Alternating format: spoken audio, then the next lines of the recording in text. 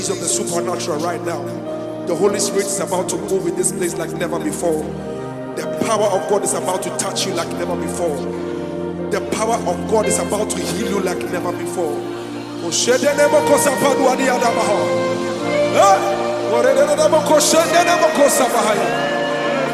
Wherever you are, just lift up your voice and just bless the name of Jesus wherever you are.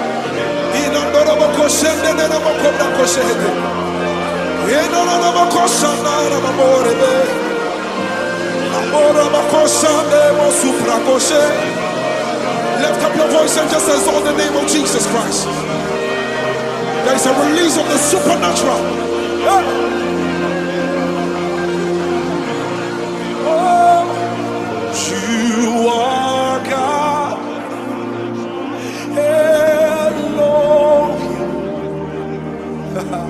Ancient of Days, reign, reign. There is none like you, Lord. Ancient of Days, reign, reign. Oh, you are God. Elohim, Ancient of Days, oh reign, Lord reign, for there is none like you, Lord. Ancient of Days, oh reign, oh reign. Everybody sing it now, say you are.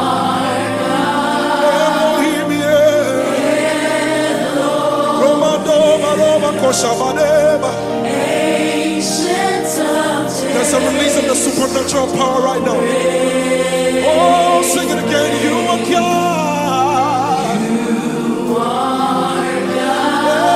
Elohim. Ancient of Days. Everybody sing it. Sing rain.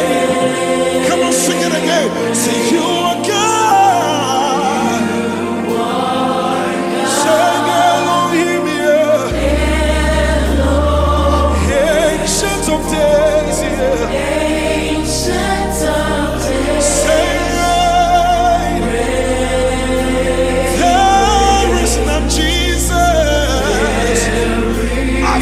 All over, there is none like you, Lord. Ancient of Days.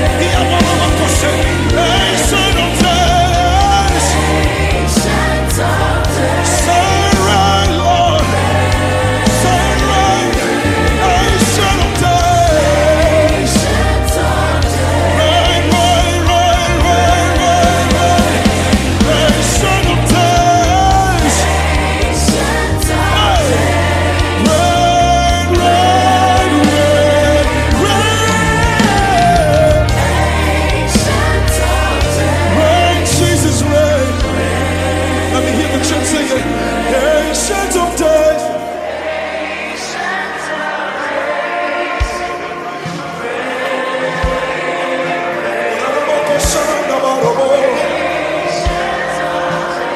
Reign over our marriage. Reign over our life. Reign over our finances. Ancient of days.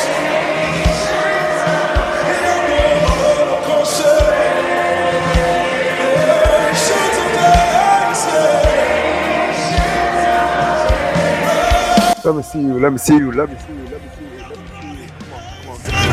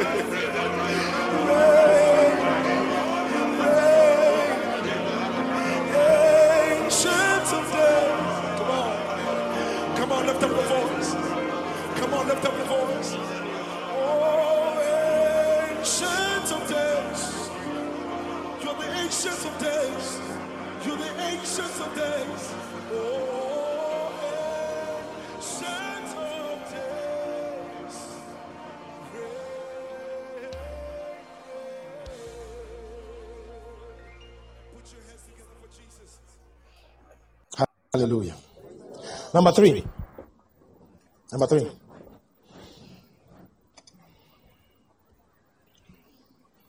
Righteousness causes us to relate freely to God.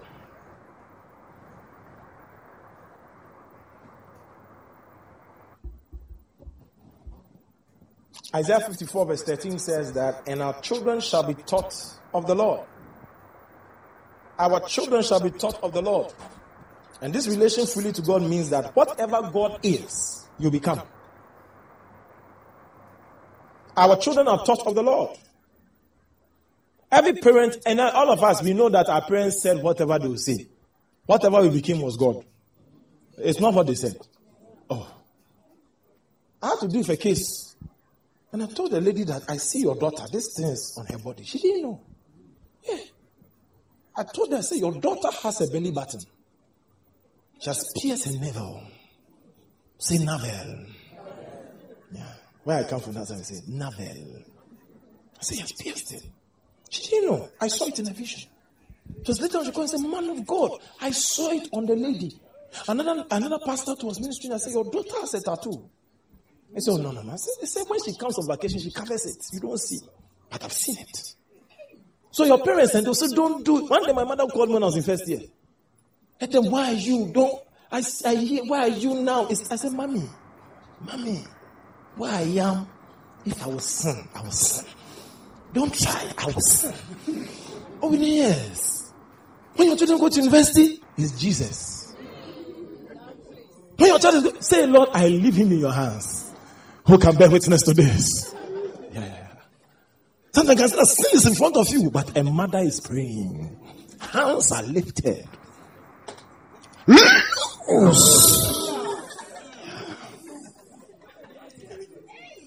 And their brother told me a story that he was in Commonwealth and has brought the woman to his room, his cubicle, was about to put Isaac on the altar. Hey! But he said when he was looking for the sword of the Spirit, it was not there. God. So after that, he sent me a text, said, man of God, I know God is praying. He said, I know somebody is praying for me. I said, why? He said, this is what I was about to do. But the sword of the Spirit was nowhere to be found. But he said, when I dressed up and I escorted the woman back to a hostel, the sword of the Spirit was back. May the Lord cause Jesus Christ.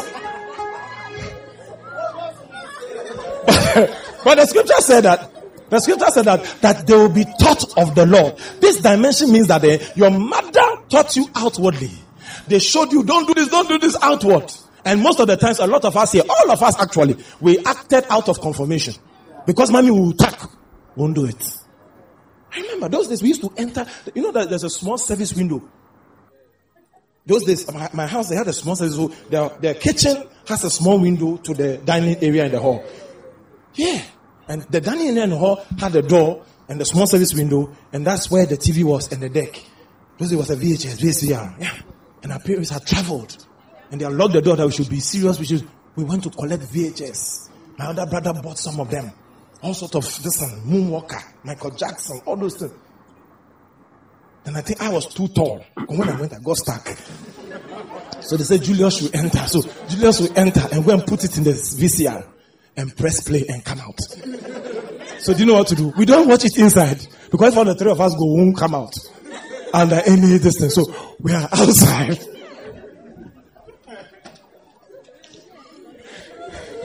Hey. I've realized that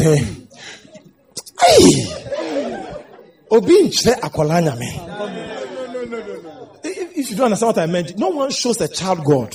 It's the same way no one also shows a child Satan. A baby can bite the mother's nipple while she's breastfeeding and say, if your mother gives you, it's like the baby, she is biting her stomach. It's like it's waiting for a response. And the shocking part, if you don't respond, they'll look at you again and fight another one for it to touch you. Sin. You see two children playing. One will hit someone, one will not be happy. By the time you realize the small boy has come with a big gallon, where did he learn this from? He knows where to find a bigger gallon and conk your head. It's amazing. At our age, we were masters.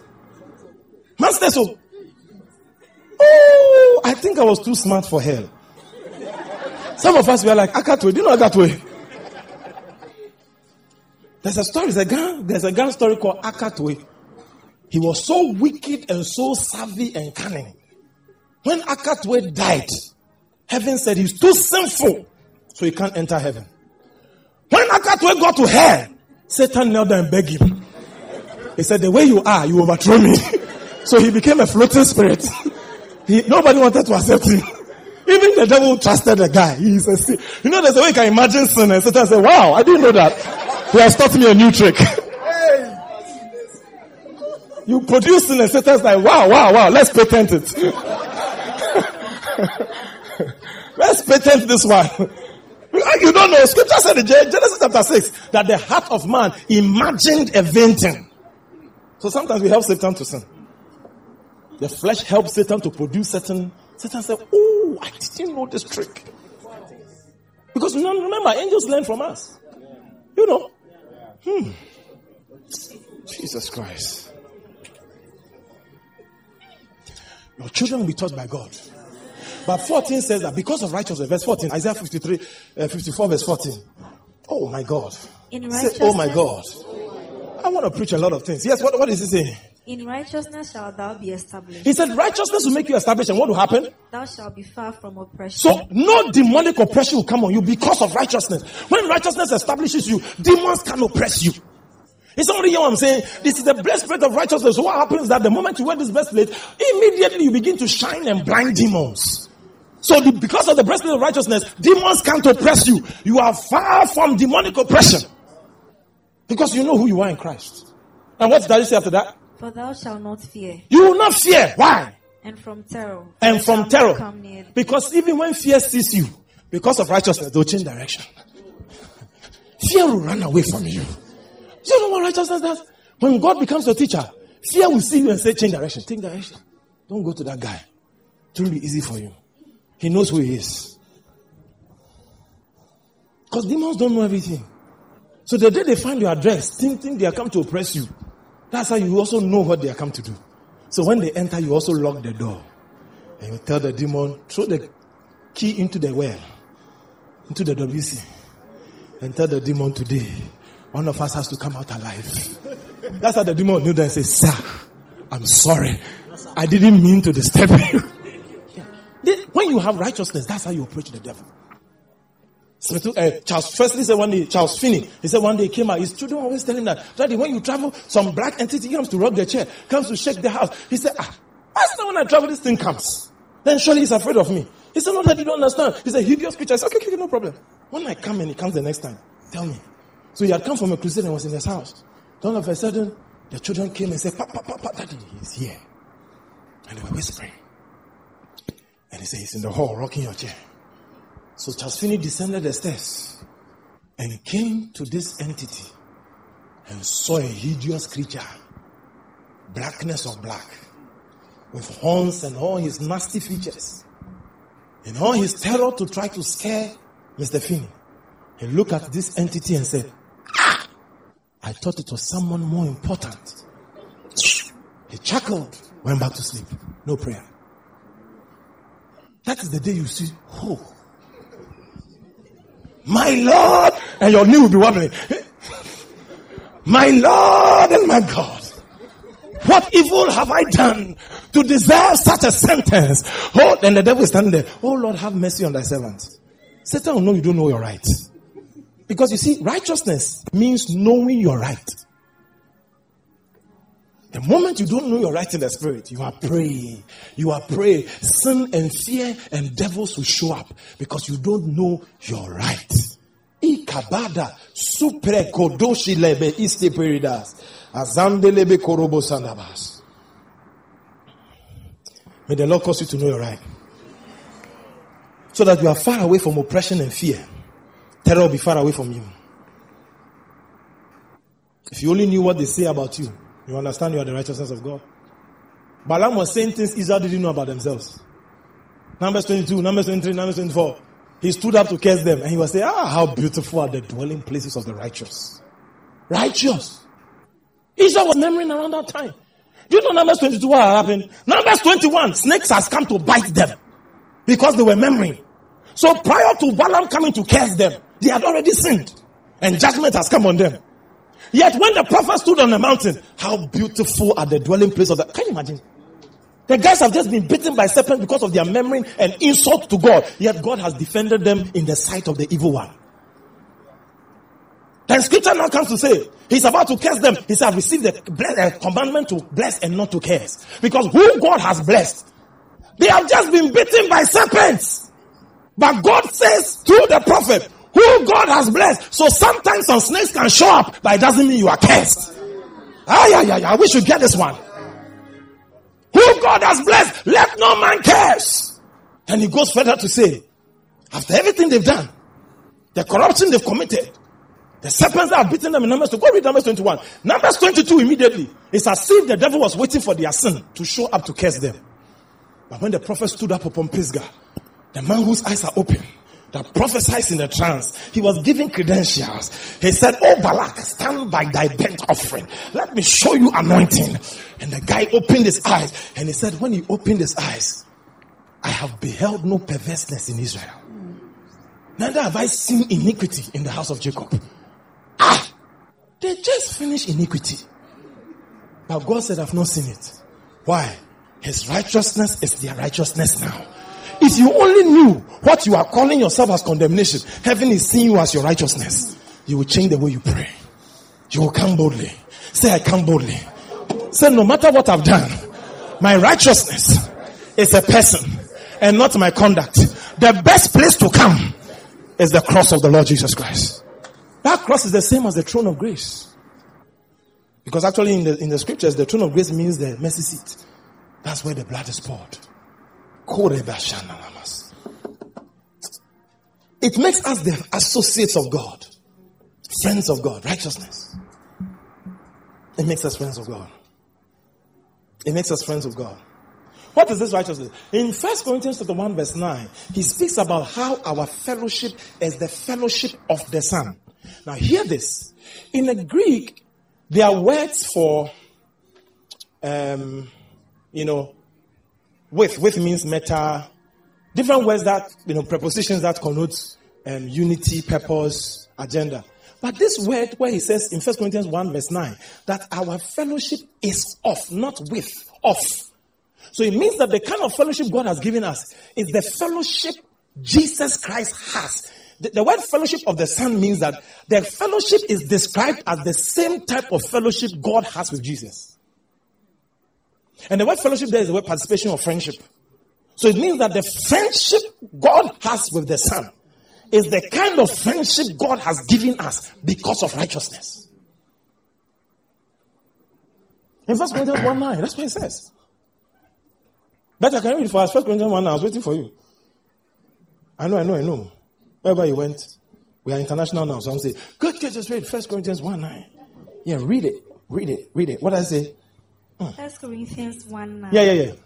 God is faithful, by whom ye were called unto the fellowship of his Son, Jesus Christ. So we were called, not a fellowship with the Son, but a fellowship of the Son. So the kind of calling we have received is that how God relates to Jesus is what you have also received now. Beloved, this is the basis, scriptural basis, for which you say, how God treats Jesus is how God treats me. While Proverbs 8 verse 30 says, I was like one brought up with him, who was by him. I was daily his delight. I was ever before his face. Proverbs 8:30. That is the fellowship we have received. So we are like one that was brought up with God from eternity. We are like one that is with God always, and who is constantly beholding the face of God daily. The kind of friendship you have now is the kind of friendship that even elevates you to associate of the God kind. What it means to say is that when God is trying to have a Godhead meeting, he can look for you. Or have you forgotten the man Abraham? How scripture described him as a friend of God? What does that mean? Genesis 18 says that how can I hide this thing from Abraham, seeing that he'll be a great nation and he's my friend? That's what God said. It means that this meeting we had with the Godhead, but after having the meeting with the Godhead, I still need the vetoing vote of Abraham. So God the Father, God the Son, God the Holy Spirit have decided to judge Sodom, but we need one more vote. No, you didn't get that one. I pray God gives you grace to understand this thing and assimilate it. Righteousness, it gives you the fellowship of the Son. It means the parliamentary ticket, the fellowship card of Jesus Christ is yours. It means that when God is doing anything on earth, how he will discuss with the Son and the Spirit, he has to come and discuss with you too. Oh, if you know this, God will always come to your house and say, guy, Satan wants to enter your house. We want to stop it. We need your permission. He said, veto it. God has a meeting with the Godhead, because when the Bible was saying that, and God said to Abraham, the Hebrew is Elohim. Elohim is singular is Eloha. So Elohim came to speak with Moses that he wants to destroy Israel. It means the three gods. They had a council meeting with Moses. In fact, there's a certain prophet who went to heaven and said when he got to heaven, he went to heaven in the 17th century. His name is called Seneca. When Seneca got to heaven, he said there was a room that was labeled the Godhead and Moses. So Moses and the Godhead, they have a boardroom in heaven. The friends of God. It made me realize that when God gets a friend, even eternity will validate his friendship. I'm telling you. That friend means that you are in the associate of the God kind. You are God's associate. It's like a law firm. You know, you can have a Wusi and associates. Associates means that, you see, employees are different from associates. Who works in a law firm? Mommy is here. Who again? No lawyer. Is there a lawyer? Who is the lawyer here? The Spirit is the lawyer. Yeah. So you said when they write associate, it means you are no more an employee. You have come to the level of decision taking, profit sharing, investment. It means you have come to a place where you have grown your financial portfolio, where your money is part of what pays staff. And your profit is given from what the company makes at the end of the year. You find that also in some certain setups. Amen. Hallelujah. So associate means that they don't pay you. Anything will decide in the company, you must be part of it. So for you to be part of the God associate means that whatever God wants to do on earth, when righteousness, consciousness is drawn in you, God can rely on you to discuss things he wants to do on earth. That I want to bring. That's why Elijah stood up and told Ahab, according to my word, it will rain. He was an associate of God. But are you surprised? When they wanted to do something on earth, Matthew 17, Moses and Elijah showed up with Jesus Christ because it was a board meeting. And God had to speak to the three of them. This is my beloved son, in whom I'm well pleased. And Moses and Elijah were standing there when that conferment was given to Jesus Christ. Please let me see you on the platform. Let me see you on the platform. Authority. No wonder when Abraham too was talking in Genesis 18, he spoke with impunity. It's called parousia, boldness. As if God was his co-equal. Shall the judge of the universe not do right? That's what he was telling God. Am I not going to judge the people who have sinned? But he's now telling God, shall the judge of the universe not do right? If there be 50, do not touch them. And he said, no, I've changed my mind. 40. No, I think 20. Can you imagine? And Jesus and the Spirit and Papa God were watching Abraham delay their justice. Abraham had the final vote. So till Abraham agrees to the terms, Sodom can be destroyed. Some of you have lost your righteousness consciousness. That's why you are allowing Satan to oppress your house. You must disagree. Whatsoever you bind on earth, it is on the premise of righteousness. I'm getting there. Let's go. Can I show you this thing? Am I showing it to you? Are you getting what I'm talking about? It's a serious matter. So God brings you to a place where you are part of the associate. Isaiah 43, quickly. Isaiah 43, 23. Yeah. Say I'm part of the God kind. Oh, don't get lost. 2 Peter chapter 1, the verse number 3 has given unto us exceeding great and precious promises, that by these we might be participants, associates, full entrenched members of the divine class. Isaiah 43 verse 23. What does it say? Listen to what God is saying quickly. Thou hast not brought me the small cattle of thy burnt offering. God is accusing Israel for not bringing their offering. And what did he say after that? Neither hast thou honored me with thy sacrifices. All right. I have not caused thee to serve with an offering, nor worry thee with incense. Thou hast brought me no sweet cane with money. So he's talking about a generation that is coming. That they have not brought him offering. They have not brought him bread offering. He has not worried them with certain instructions and certain ordinances. But what is he saying? Thou hast not brought me no sweet cane with money. But he says, you have not brought me anything to me. But what? Neither hast thou filled me with the fat of thy sacrifice. So he's saying that you have not brought any of these things to me. But listen to what he's saying next. But thou hast made me to serve with thy sins. Thou hast worried me with thy iniquities. I, even I, am he that blotted out thy transgressions. So God is saying that you, who were dead in trespasses, you worried God. You tired God out with your constant sinning. Even though you have even become born again, your addictions worry God. You have promised God, God even... It's like God is loving, but if you want to dramatize God a little bit, you realize when you are coming, wow, look. If there's a way God can talk, like you say, wow, look. He is coming to promise us again. He is coming back again with the same promise. Lord, I swear, Lord, I will never do it again. Lord, it was not really my fault. I was tempted. The flesh was weak. I was thirsty. Oh, Lord. The beer looked so good. Oh, it was cold. You know how cold beer too is, Lord, beer. When it's cold, it's nicer than a hot one. Lord, I'm sorry. That girl is very fair. It's very... even your word said that angels could not stand it. So they came down, Lord, it's my body.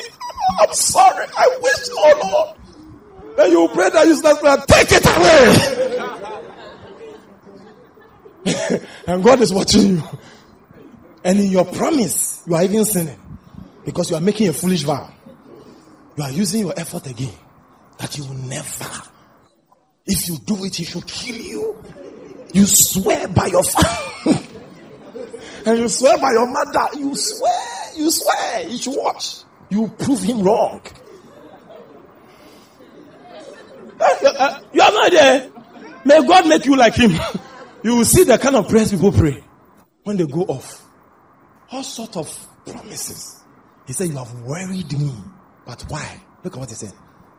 25. What does 25 say? Even I am he that blotted out thy transgression from my own sin. So he does not blot your transgression out because you are good enough. Have you noticed that when it comes to righteousness, he leaded us in the path of righteousness for his name's sake. When it comes to righteousness, it has nothing to do with you. It's for his own self. Somebody get what I'm talking about. So the righteousness you are talking about is not because you are good enough. It's not because you deserve it. Because God's own sake. He said, I want to forgive you. Because you are worried me with your sin. You didn't bring me offering. You didn't bring me burnt offering. You've done nothing. I just want to forgive your sins. That is the basis of salvation. That's how we often sing that song. He paid a debt he did not owe. I owed a debt I could not pay. I needed someone to wash my sins away. Now I can sing a brand new song, Amazing Grace, that Jesus paid the debt that I could never pay. He paid a debt he did not owe. I owed a debt I could not pay. I needed someone to wash my sins away. So now I can sing a brand new song, Amazing Grace, that Jesus paid the debt that I could never pay. for his own sake, he has blotted our transgressions away. And what did he say after that? And he what? And will not remember thy And I will sins. not remember your sins. The word remember means I will not be reminded of. I will not account it to your account. Neither will I recount it to you in our conversation. So any voice that recounts your past to you is not God. It's your mind. That, hey, don't you remember those days? You have healthy soul. That's how the voice will tell you have healthy soul. Oh, red and yellow, black and white, all are precious. Jesus loves the little children of them. You have healthy soul. Look at the Casaprecum. Whoa. We have drunk something before. And when you don't take care, the devil makes you boast in yourself and say, we boozed before. Man, we boozed. And you remember how you boozed when you were in the street and talking rubbish. It's the devil. He's recounting your past to you. Grace does not talk like that. Grace traces you to the cross. Once I was a sinner, saved by grace. Once I was a sinner, saved by grace. My sins far away. We remember his goodness. We don't remember our sins. My burdens away. It's not burdens is so. Once I was a sinner. So I say my burdens is away. The plural of burdens is burdens. It's not burdens. Singular. I heard it in the crowd. He has taken my burdens away. Oh my God. Praise the Lord. Amen. Hallelujah. He'll remember it no more. Say he'll remember it no more. Say you remember it no more. But do you know the mystery about this? In Romans chapter 8 verse 14, he says now that as many as are led by the Spirit of God, they are the sons of God. Then he says that for God has not given us the spirit of fear or bondage to fear again, but the spirit of adoption whereby we cry, Abba, Father. Then he said, for the Spirit bears witness with our spirit that we are the children of God. And if children, then heirs. And if heirs, then joint heirs with Christ. Romans chapter 8, 14 to 17. Joint heirs. The word joint heir is so sanclarenamos. I've said it before. And sanclarenamos actually has to do with the law, the united law of ownership. What it means is this, that Jesus Christ has brought you into an estate where his reigning must be with you. He will not allow himself to reign alone. He wants to reign together with you. That is the extent to which the Lord has brought us because of righteousness. And God allows it because if Jesus paid for us with his blood, then it means our value is as the life of his son. Because if the man spilled his blood for us, then it means the cost of Excellencia, John and Malik, Isaac, all of you, your cost is the blood of Jesus. Now, if the cost of your life or your salvation is the blood of a man, then you are as valuable to God as what he was willing to pay for. So if God killed his son to have you, then you are as valuable to him like his son. This is the revelation of righteousness. Then the next time you pray and the devil tells you that you are not going to get this thing again, you have truncated process, tell him that shut up. The only thing I've truncated is allowing you to disturb my mind. But God is ever willing to assume from the last junction we stopped. Because I'm too precious. God is not willing to let his investment go waste. Do you know what it meant for God to die? And you think he will let you die like that? That's what I realize people have not meditated on. To realize that if it costs you that much. Have you ever dated somebody and you spent on the girl before? Yeah. So you spend and you use your money on this girl. Even the girl says he's leaving or breaking up the relationship, you don't agree. So, because you spent a lot. So the best way to placate your heart is you either collect all the things you bought for the person and collect the car. So because your heart is no, how? It just hurts you that you are letting all this investment go. It's a waste of time. Are you understanding? Yeah. So if the Lord didn't spend money to change the way you look, didn't spend money to put you in a nice house, but gave you his entire blood, do you think he is going to let you go to hell easily? No. Come on. That's what you think, that God is ready to let you go to hell when you do a mistake. You lie. What it cost him to win you, he's not ready to let you go like that. That's why even after all your nonsense, God still talks to you in your dream. God still come and tell you, my daughter, come back. You come back. My son, don't worry. He will send somebody come preach to you that don't worry. No matter what you have done, God is still on your side. Why? His blood is too important a cost for him to let one mistake make all the things he's done of non-effect. Have that consciousness. I'm too precious to God. Do you know what healing means? It means I'm too precious to God. God enjoys me. So when I'm sick, God is not happy. I taught you Isaiah 63 verse 9. When they were afflicted, he also was afflicted. Also, not to say, when there's a pimple on your face, it's like God has the pimple. It disturbs God like it disturbs you. The way when you look at yourself in the mirror, like, God is also feeling it. Bible says when he was afflicted, they too. He said when they are afflicted, God also was afflicted. Isaiah 63 verse 9. So whatever you are going through, don't think you are going through alone. God is going through with you. So when you are sick, God feels it. God feels it. That's how Jesus was anointed with the Holy Ghost and power, went about doing good and healing all that were oppressed of the devil. All, not some, all that were oppressed of the devil. He's not happy you are oppressed because it denies him the joy he wants to enjoy. He delights in the prosperity of his servants. Then it means he also delights in the salvation. The word prosperity there is shalom. He delights in the prosperity, the enjoyment, the peace, the well-being of his servant. That means that when you are doing well, God is happy. When you are healthy, God is happy. So God is not going to make you sick to make him happy. It's not true. Righteousness, consciousness. With that consciousness, you can lie in bed and say, God, are you happy with what you are seeing?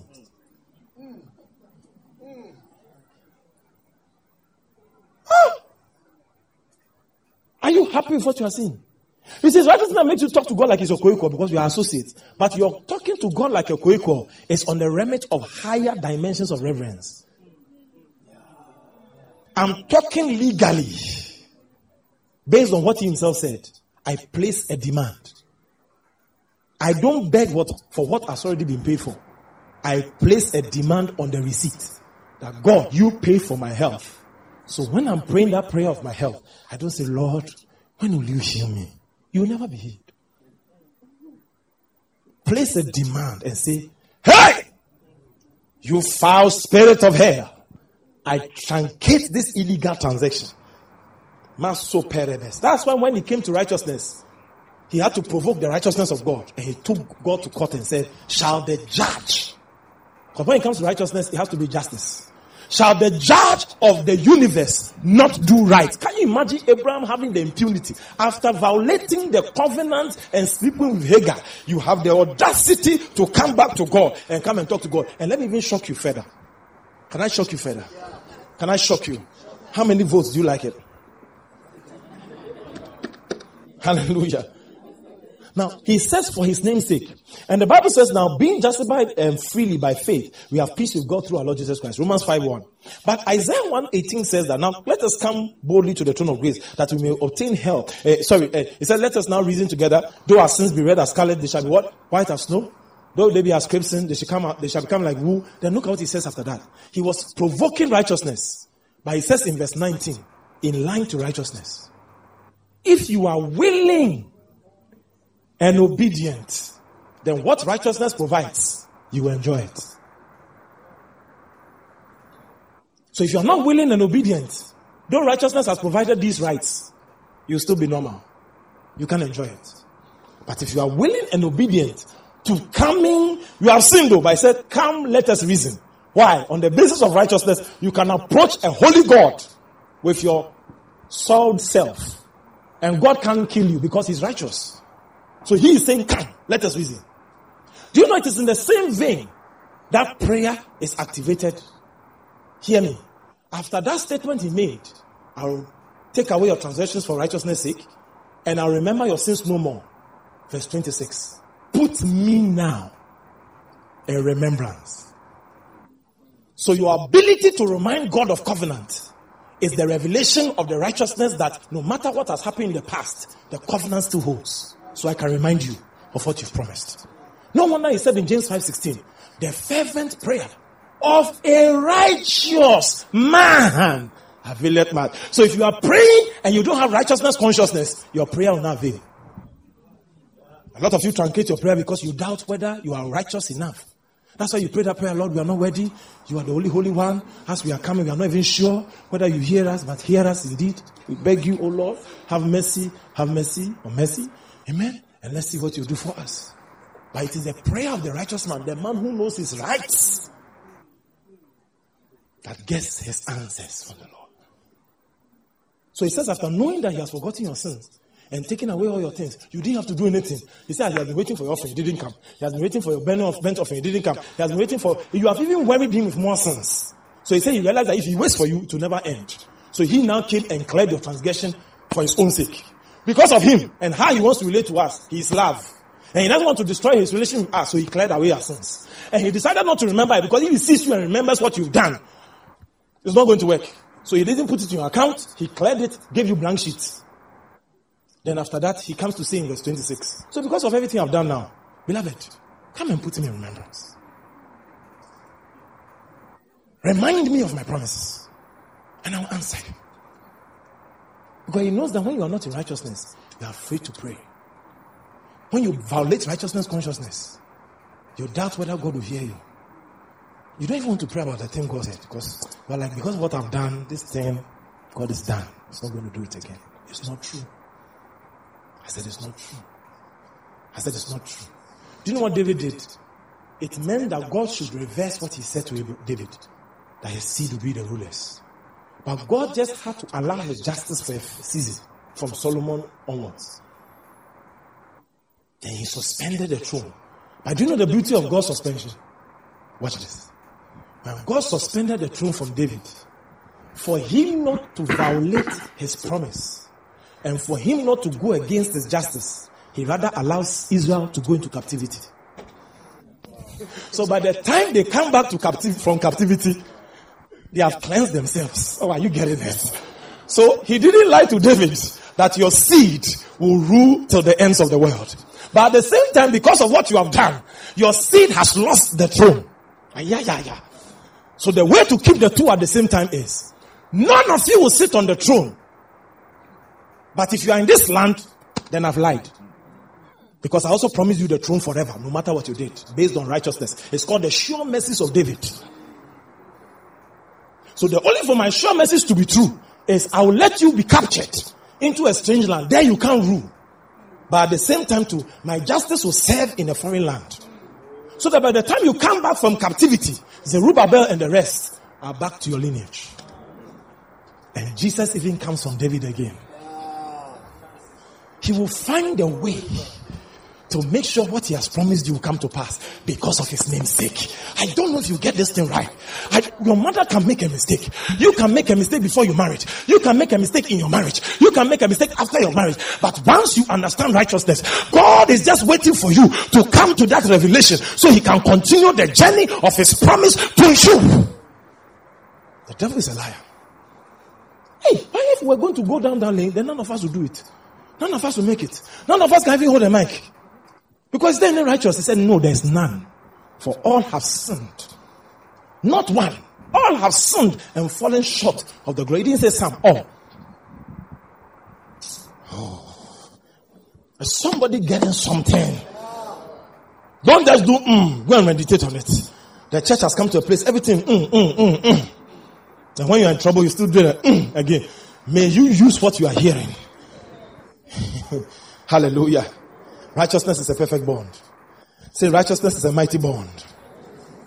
Say righteousness is a mighty bond. Now quickly, now follow me very well now. I'm going to show you something very powerful. Now in righteousness being a mighty bond, now God now finds a way to make sure that according to what the scripture has said, that doing his seeing and hearing, he has vexed his righteous soul. So what can he now do for his soul not to be vexed? It is now lapped up in something called the fruit of righteousness.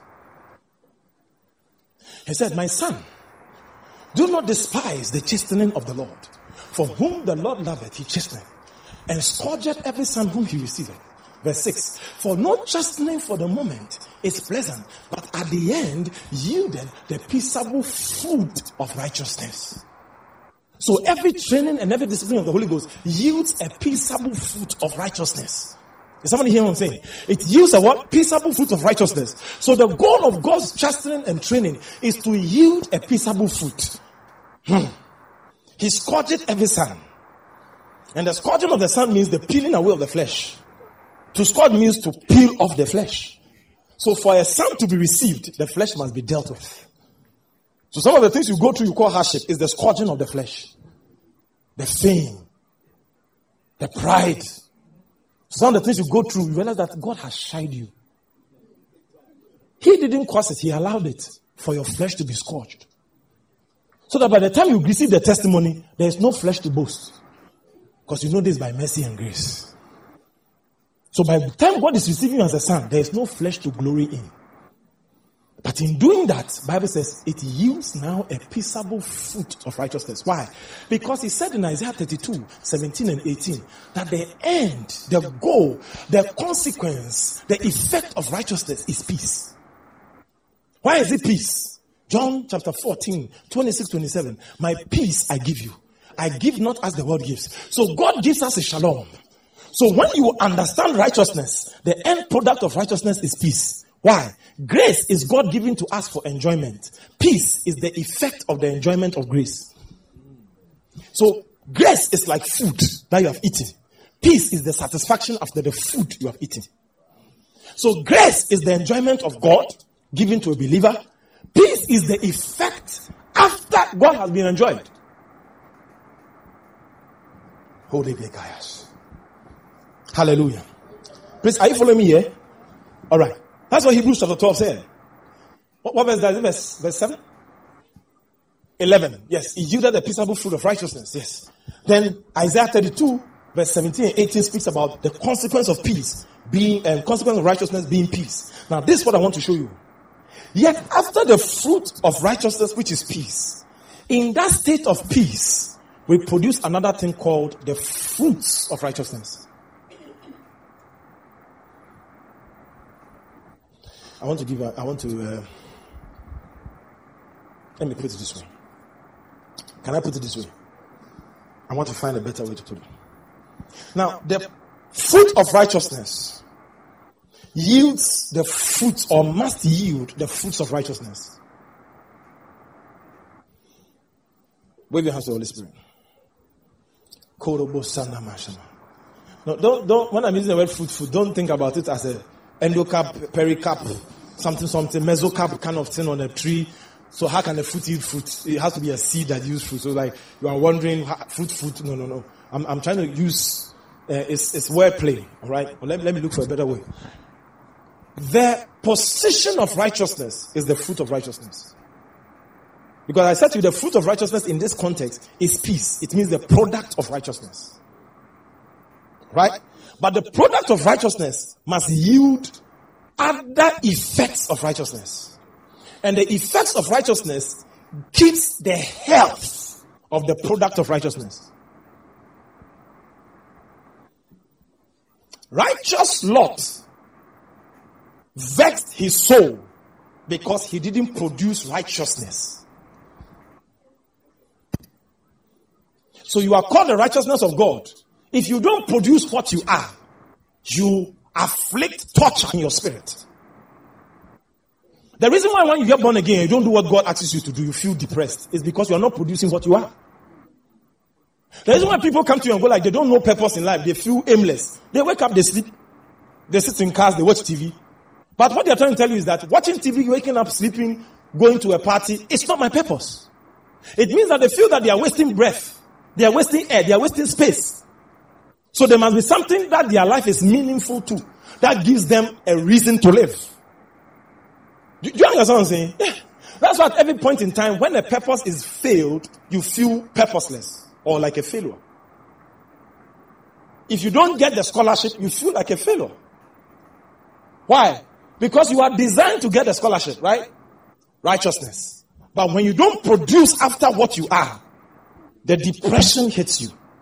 The problem with many Christians is that they are not producing righteous acts. That's why their righteousness is under attack. Do you know it is easy to sin the righteousness of God when you've not sinned? When you sin, and there are some sins when you sin, it's easy to sin the righteousness of God.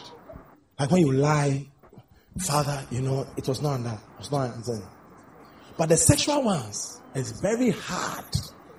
Because that's why Scripture says that sin is against your body. There's no way you just jump from a woman, then the Holy Spirit will come on you. Samson was a serious guy. After prostitution, the Spirit of the Lord comes on him, and the guy breaks the walls and the gates of Hebron with ease as if nothing has happened. Then the next one, he comes to sit on the throne, majesty. He believes, he is so conscious of what God has put on him that he can dare Delilah. Such a serious guy. Delilah can't realize that this guy is different. Because like usually within 2 weeks, I've got the guy. But this guy, I've tried everything. So now Delilah's new attack was this. She didn't come with seduction. She came with love. He made Samson fall in love with her, not lust after her. Hey. Because if you check the duration by which Delilah got to get Samson to do what he did, it was not just 1 year. It was a while.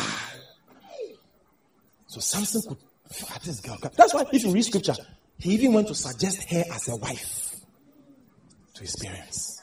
Because his heart has gone into the thing. Delilah realized that the seduction will not work. You have to do like a relationship. It's like you are come to marry. Then the secret can come. Samson. Hard guy. But I didn't know that someone is harder than him. There are levels in the game. So we all been like we are marrying. When he told me the secret, he said, but get your swine. She walked away and said, kill him. He thinks I love him. It's not a serious boy. Shocking. Ibalayas. Kaduyas. There's somebody here. When you don't carry out righteous acts, that is what causes the inception of the vexation of your soul. Because your righteous act is the buffer for your state of righteousness. It is not the proof, neither is it the validation of your righteousness, but it keeps your righteousness consciousness safe because of the effects of the works you are producing. And that's what scripture calls fruits of righteousness. And strangely enough, Bible uses fruits of righteousness twice, only in the whole Bible. Twice. Fruits of righteousness. Can we go quickly? Yeah. Go there. Philippians 1, verse 9 to 11. Quickly. Can we go back? Can we go back there? Philippians 1, 9. Yes. And this I pray, that your love may abound yet more and more in knowledge. Okay, so this is Paul admonishing the church to partner him in his gospel, preaching the gospel. From verse 7, it speaks about, ye are partners with me for this great work we are doing. And it says, I pray that your love will abound and abound. So your love must abound. That's also an act of righteousness. Abounding love is a fruit of righteousness. It's a product of the peace of righteousness that you are in. Now, what does it go on? And more in knowledge and in all judgment. Okay. That ye may approve things that are excellent. Okay. That ye may be sincere and without offense to the day of Christ. Okay. Being filled with the fruits of righteousness. So you will be sincere and what? faithful to the day of Christ, being filled with the fruits of righteousness. What will give Jesus on the day is not the righteousness he gave us. It is the righteousness we produce from what he gave us. So we'll show up before the Lord with the fruits, plural, of righteousness. Literally, the righteous actions from our righteousness. That's what we'll present on the day of judgment. I brought it at the latter part because many times, many Christians have thought that action of righteousness is what is the breastplate. No. It is the position of your righteousness that's the breastplate. But the health of the breastplate. Remember, if you check the armory, the armor, which is the breastplate, is often shined. The shining action is the righteousness action from applying the word of God. So some people, they wear the armor, but it's not shining, so it doesn't blind Satan. They are still having the armor of righteousness, but the devil can come around because it's not sharp, blinding the enemy. That we might be full of the fruits of righteousness. Then what I say in 2 Corinthians chapter 9, and it's interesting that literally it's in connection to giving. 2 Corinthians chapter 9, 2 Corinthians 9 verse 9. What does 9 say? 2 Corinthians 9. Yeah, quickly. As it is written, yeah. He had dispersed abroad, he had given to the poor. His righteousness remaineth forever. Can you imagine? So righteousness is expressed in your giving life. So that's a righteous act. Anyone who wants in righteousness consciousness understands giving. Oh, I don't know why the church gets quiet when it comes to giving. Is it why? Are you afraid? Money. It must be given. I'm going to pray that God will open your eyes to understand what wealth is all about. Because if you don't get this revelation, yes, I've told you I'm going to throw a request to those who want to go on a journey of wealth. Yeah, we'll just go. No, we don't. I was speaking to a pastor friend of mine. He told me so. I said, man of God, I've noticed one thing about ministry. And even in the days of Jesus, the whole church didn't sponsor Christ. A few people. So God said, but I said, oh Lord, I wish everybody can sponsor.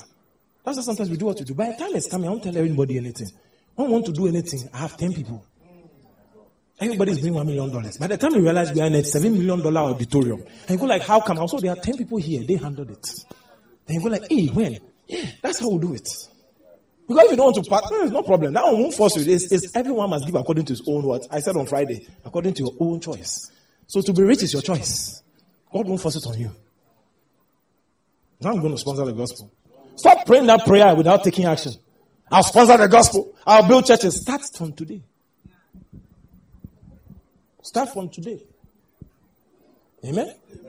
Amen. Praise the Lord. Hallelujah. Here in West, I went to see something that broke my heart. There's a mosque and a church. And one Muslim stood up. How much did he pay? $. Was it Ghana City? They said one Muslim stood up in Kumasi University, K University. They have a site for religious, church auditorium for the whole school, mosque for the whole school. And they all started, they gave the same allotment to the church and the mosque along the same time. The church started foundation, is stuck there. The mosque has been completed. And the shocking thing on the mosque was that it wasn't 10 Muslims, one guy. I think he's not even in Ghana. They called him from Saudi Arabia or Dubai that please, we want to build a mosque. The guy wired money to Ghana. They have finished building the mosque. The church is not even at lintel level. It's still at foundational pillars. Because there's a problem with giving in the church. You don't understand why Arabs are powerful. They know how to give for their agenda. Those jihadists who are down, somebody has put his money down that I'll make billions of dollars. Do you know why Dubai has never had terrorist attack?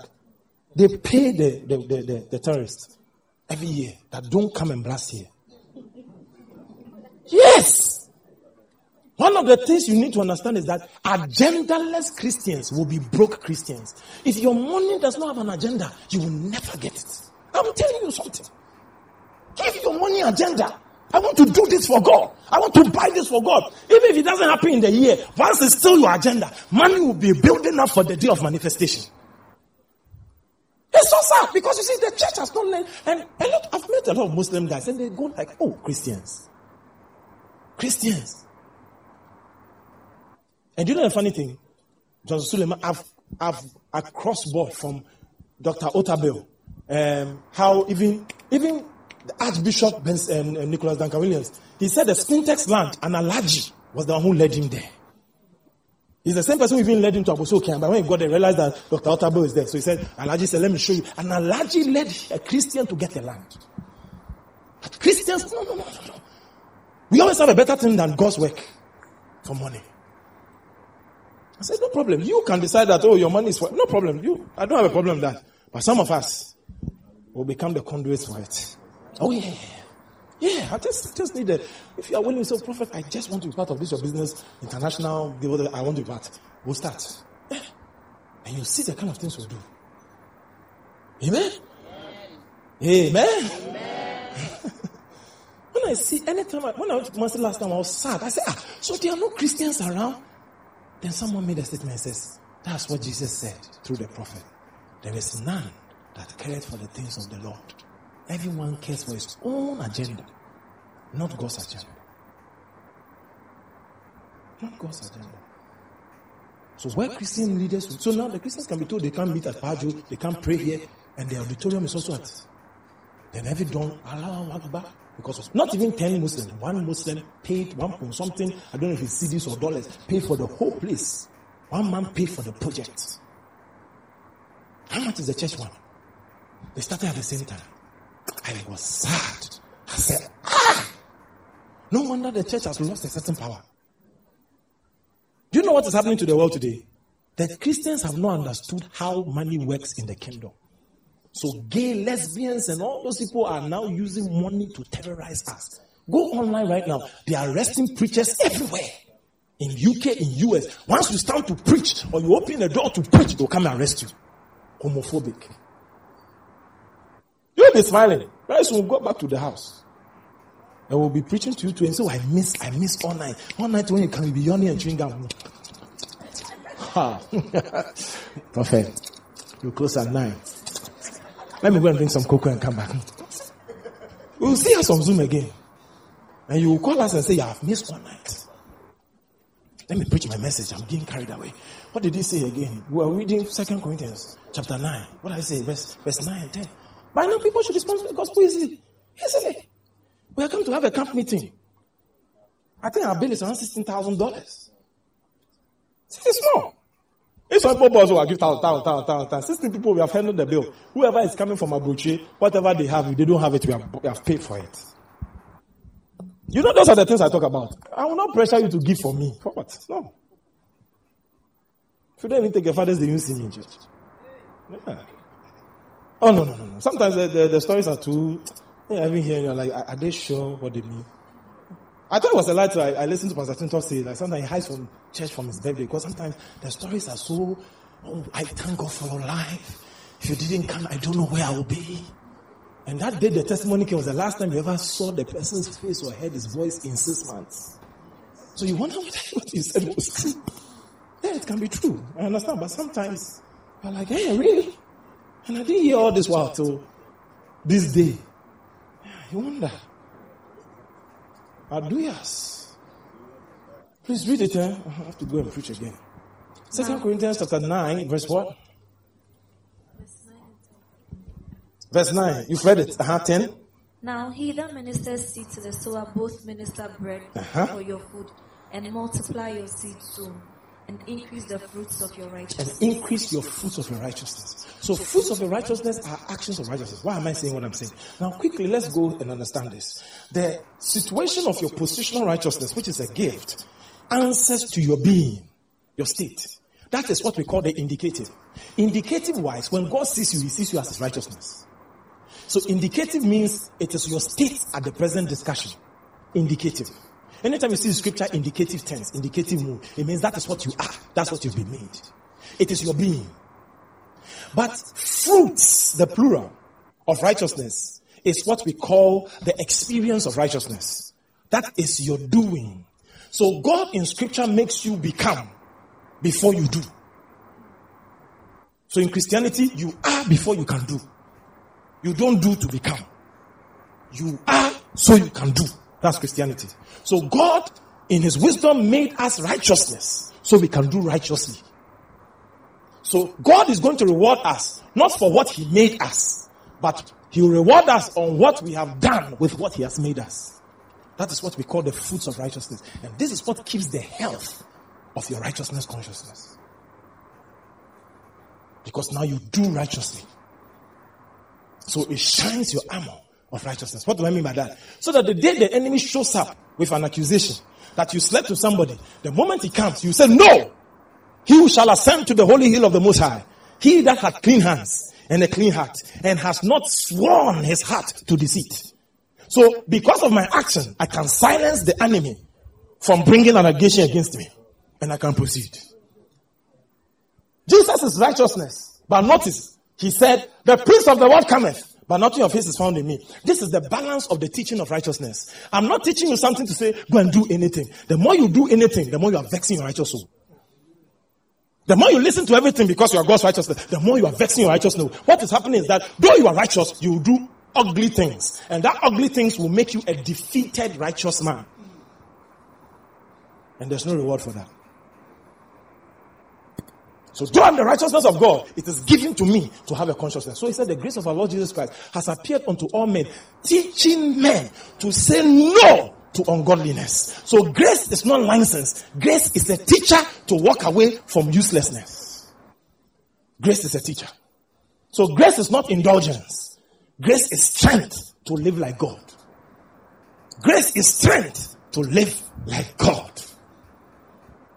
And let me end with this. Isaiah 61 verse 10 says, when we get born again, he has given us the robe of salvation, and he has given the garment of salvation and the robe of righteousness. That's what God gives to you. That's what Galatians 3:27 says, that whoever is baptized into Jesus Christ has put on Christ. So like I said about the ephod, that garment you wear now is Christ your righteousness. So when God sees you, he sees you in the ephod. He sees you as Christ. So whatever Christ is, you will become. So when Christ shows up, the Lord, in the name of Jesus, I cast out that devil. Whatever you are saying is not answering to John Wood. It's answering as if Christ is the one saying it from John Wood's mouth. So the moment John Wood says, in the name of Jesus, that statement, in the name of Jesus, means I stand as Christ in this matter. So from that statement onwards, whatever he is saying is seen as Jesus saying it. Why? He is accepted as Christ. He has full rights as Christ. And whatever he is saying is what Christ must say and will say. And in that regard, how we are going to answer John Wood from the time he said in the name of Jesus, knowing his righteousness stand, means that however we answer Jesus is how we have to answer him. So whatever we will not give Jesus, we will not give him. And whatever Jesus must have, he must have. That's what it means. That's how you pray when you get to a situation. You are in a bank. You are in a hold-up. You are in a situation that is messy. All of a sudden, you just kneel down and say, Lord, whatever you will give Jesus, you must give me. That's righteousness. Father, in the name of Jesus, I lift up my hand. How you answer Jesus, answer me in this matter right now. When you get to a place where it's like you are asking for a job, you are asking for a promotion, you are asking for a certain amount of money, and it's not coming to you, immediately pray and say, Father, in the name of Jesus, whatever Jesus deserves in this matter, I also assess it. You are feeling pain in your body. Something is going wrong with your body. Immediately say, whatever Jesus experiences is my experience. If Jesus can be sacked from a house because of lack of house rent, then I cannot be sacked ever in my life. It becomes a mindset, a validated statement in your spirit. If Jesus cannot be sick, then I refuse to be sick. Jesus cannot have asthma, then no, not me. Whatever cannot happen to Jesus cannot happen to me. You've been seeing to people's statements that it is a foundation that revolves miracles. Meditate on that statement. Whatever cannot happen to Jesus cannot happen to me. If Jesus cannot be denied visa, if Jesus cannot be denied entry, if Jesus cannot be denied access, then I cannot also be denied. My experience is Jesus' experience. But there's also something as Psalm 45 mentioned. He said the king's daughter is all glorious redeemed because she's been arrayed with fine linen of the work. Because fine linen is the righteousness of the saints. On that day, as a righteous person having righteousness, that is the foundation for your faith. So it means every act of faith is going to be a product of faith. Let me show you something. Lack of righteousness consciousness is the reason why people bury talent. Because they feel that I'm too dirty for God to use. So whatever God gave me, let me put it in the sand. I won't do it again. Lack of righteousness consciousness is the reason why people put their light under a bushel. Bushel means the dry pan for measuring cereal. So instead of them to use their light to shine so before the world, they hide it in a business. God called me to preach, but I went to impregnate a girl, so I can't preach again. So this pastor work has stopped. Lack of righteousness. But David had a righteousness consciousness. So though he impregnated Bathsheba, he stayed as king. He wanted to give up many times, but Joab said, "Sir, we will not permit you. You are the chariots of Israel. You are the horsemen thereof. You are the full army score of the entire nation. We can't allow you to go down." So the man held him and kept him intact till his death. And all the days of his life. Notice what God said. David served the Lord. And the Lord was pleased with him. Look at all the nonsense David did though. But the story of his end was a picture of righteousness. And the Bible says in Romans chapter 4, when they were narrating the story of Abraham, Abraham staggered at God's promise. He laughed in his heart. At this age, is God now come to give me a son? He mocked God. He said, why don't you choose Eliezer, one who is born in my house? He went to look for Hagar and slept with her. But at the end of the story, because he believed and it was imputed to him as righteousness, whatever he did after the imputation, notice when it was imputed to him as righteousness, Genesis 15:6, he had not yet slept with Hagar. After that Hagar instance, because he was now part of the associates of the God kind, the man didn't pray a prayer that God come to us. It was God who showed up in 17. Abraham, I've realized I can't do without you. When you are God's righteousness, even when you have said you are done, God will still pursue you. Where are you going? You are my righteousness. You are receipt that I did right. If you go away, it will look like I did wrong. Come back. That's why Abraham was specific. Go read Bible. There's no way Abraham prayed that God should have mercy. It was God who showed up. Walk before me. I didn't like what you did. You said to Hagar, I didn't like it. But you walk before me and be perfect. Let's remedy this thing. And I know that if I don't remedy this thing by showing you a trick, cut the flesh off. When the flesh was cut off, God showed up in the plane and started walking with him. And said, are you not my friend? Can you imagine the guy has fornicated, slept with somebody he shouldn't sleep with, doubted God, went to have extramarital affair. God says he's my friend. Righteousness. What kind of God is this? Righteousness. I pray you meditate on this and it will change a lot of things in your life. It will change a lot of things you have validated that you deserve. A lot of you, some of the sicknesses you are going through is like, I deserve it. The delays you experience, like, I deserve it. I caused it. If I didn't go and follow this guy, if I didn't do this, this wouldn't have happened. If I didn't go to this job, if I didn't lie, if I didn't do steal, this wouldn't happen. So you are validating all your actions for what you are going through. It's lack of righteousness. But God sees you as a new being. Do you know what he said to Israel? A holy bar. Prostitute. You have entered whoredom. The same God, after calling them prostitute and sleeping with other gods, came back and said, Hephzibah, Buela, you are a virgin. You are my precious wife. The same God. Because when righteousness comes, you move from the status of whoredom to the wife of the Most High. Righteousness, consciousness. It will change the way you operate. The prostitute cannot be going to the streets once she's now married. Righteousness, consciousness will make you stay with God and do right. You will pray. You will fast. You will give. You will be kind. You will express love because of righteousness. And on that day when Messiah sees you, you will say like the Apostle Paul, I've run my race. I've finished my course. There is laid up for me, therefore, a crown of righteousness. The fruits of righteousness culminate into the crown of righteousness, which the righteous judge shall judge. Not only shall give to me, not only me, but all day that love is appearing. If Jesus is to come today, will you be ready? It's not because you will go to hell. It's because of what you receive. Your payment. So if you ever think of the coming of the Lord Jesus and like, Lord, wait, then you are not desiring his coming. Then if you are not desiring his coming, then chances are that there's a problem with your righteousness. The consciousness of it thereof. Because if the consciousness of righteousness is, you know there's a race set before you. You know there's a course you must finish. And you know that you are like that man who said, after I have preached this gospel, I beat myself. But I will not be a castaway. I will not be a castaway. I will not be a castaway. Because every man that striveth for the mastery, striveth lawfully, that he may obtain. From tonight, I want you to seek the face of God and tell God honestly that God, I need thee every hour. Oh, sweet, hear us, God. No, sir, the voice of my honey. I want you to just bow your heads to the Lord tonight. I need thee, oh, I need thee. Every hour, every minute, every moment, I need thee. Oh, be now my Savior.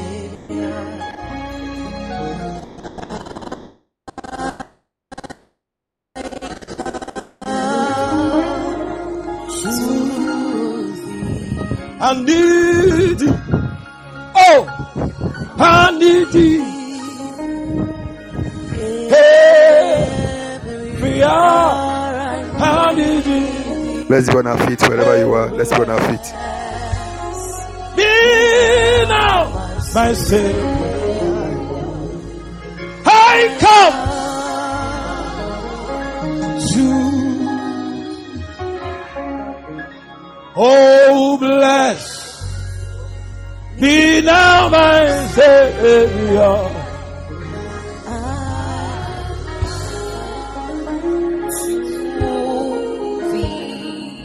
Oh, bless be now my Savior.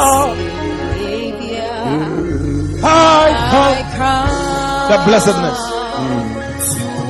Jesus is your righteousness. Just begin to meditate on this and pray to him. The Lord, from today I cease to trust. I cease to trust myself. I cease to stress myself. Come on, bless his name.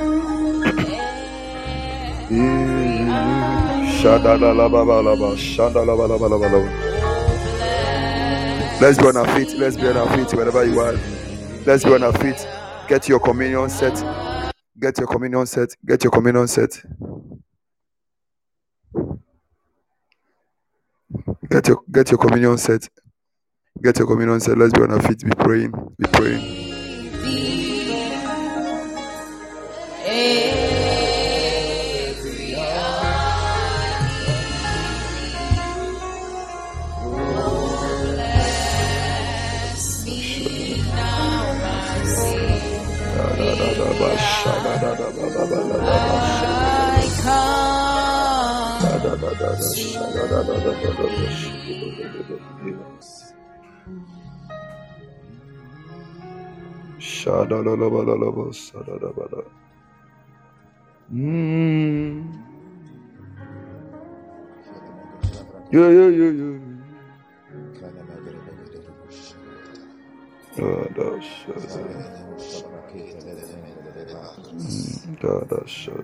Can we lift it up? Father, thank you for such a timely word that we have heard.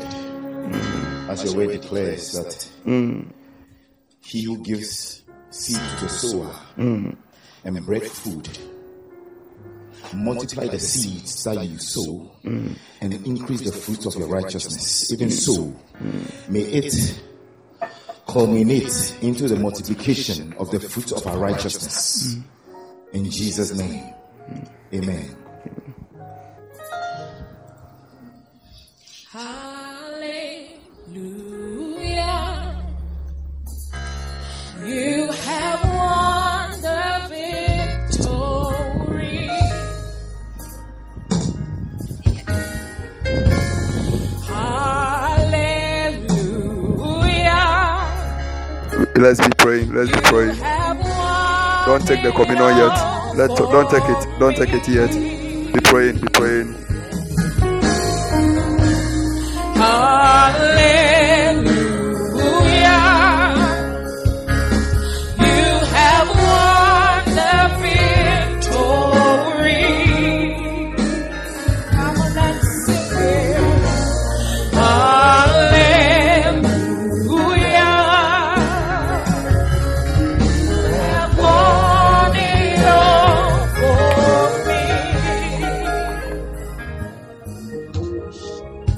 Thank you, Father, for your broken body and your shed blood. As we eat it, it is your life that we eat. As we drink it, as your word declares that the life is in the blood, your blood becomes our experience. Anything which is out of place, as we drink it, we are cleansed in the name of Jesus. Thank you, Lord, that it is already done. Thank you that we are walking in the consciousness of the realities of your finished work. As we eat and we drink, we receive your life, we receive your strength, we receive your ability, because it is already done in Jesus' name. Amen. You have won the victory. Let's take it. Let's take it. Let's take it. Let's take our communion.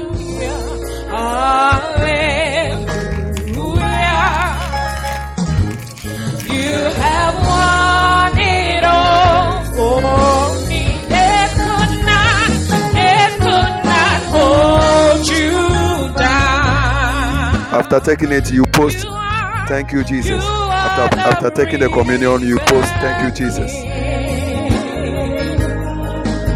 You're seated in majesty. Yeah. You are the reason, King.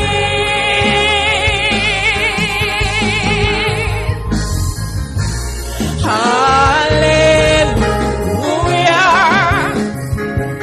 You have won the victory.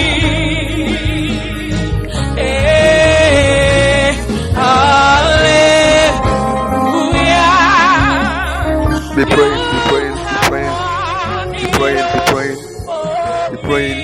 Righteousness, consciousness. Come on, come on. Hold you down. They could not hold you down.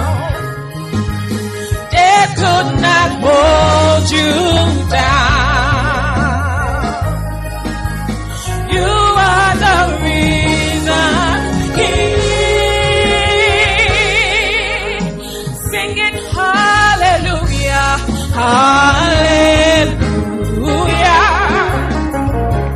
You have won the victory. Hallelujah, hallelujah. You have won it all for me. Hallelujah, hallelujah. Lift up your hands wherever you are. Lift up your hands. Lift up your hands. Lift up your hands. Begin to worship the name of the Lord. Shatalalabalaba, shatalabalabalaba. Felebrado, shatalabalabalaba. Lift up your hands. Lift up your hands. Lift up your hands. Lift up your hands. Shotelebalo, shadalabaha. Makonda laba, librada daba, skutelebele hosa. Falalaba, shandalabalabalaba. Ifatalaba, shodedebede hosa. Ivradadabalabasha. Let me see your tongues. Let me see your tongues. Let me hear you. Katalabasha. The experience of God's righteousness. The work of God's righteousness. The fruit of God's righteousness. Come on, let me see you. Katalabashandalabalaba. Levrado shekete bradihas. Ivalohos kata bradadaboshe. Ipalalabashandalabalaba. Fadi vradi koskete bradihosa. Mantalabaduske livrados. Let me see you pray. Let me hear you pray. Adin talivadosha. If you are there, let me see you. Kalalabasha. And experience a new dimension. Lavalikoskete vredahosa. Ipalalabashata bradalabashandalabalaba. Thank you, Jesus. Lift up your voice. Lift up your voice. Fata ta ta ta ta ta ta ta ta ta ta pa. Prata ta pa ta pa ta prata. Shata ta ta ta ta ta ta ta ta ta ta. Man to to to. Lift it, lift it. Shata ta ta ta ta pa ta pa. Pala la la ba shata pranta la ba la ba. Sepe te te te te. Lift up your voice. Lift up your voice. Shata ta da la ba. A new experience. A new dimension, a new release. Kalalaba Basha. Sovredede, sovredede, sovredede, sovredede. Kotalalala. Lift up your voice.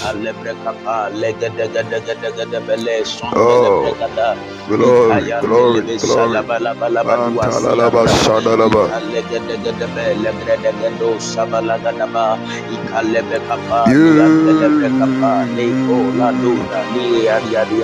You. Kayana masonne No. Kalalalaba. Somebody push it. Leba da brako sayande leba liande limande lebeko zelegede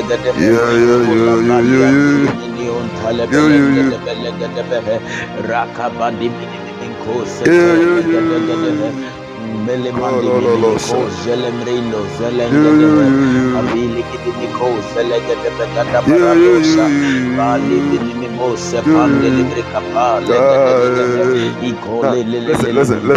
Listen. There's something you need to understand. The foundation of righteousness is actually that which releases us to the experience of the Spirit. The foundation of righteousness is that which releases us to the fellowship of the Spirit. Our perfect fellowship of the Spirit of God is anchored on the foundation of righteousness. Don't forget that even it is the gospel of salvation is anchored on righteousness. The Bible said that for it is out of this, the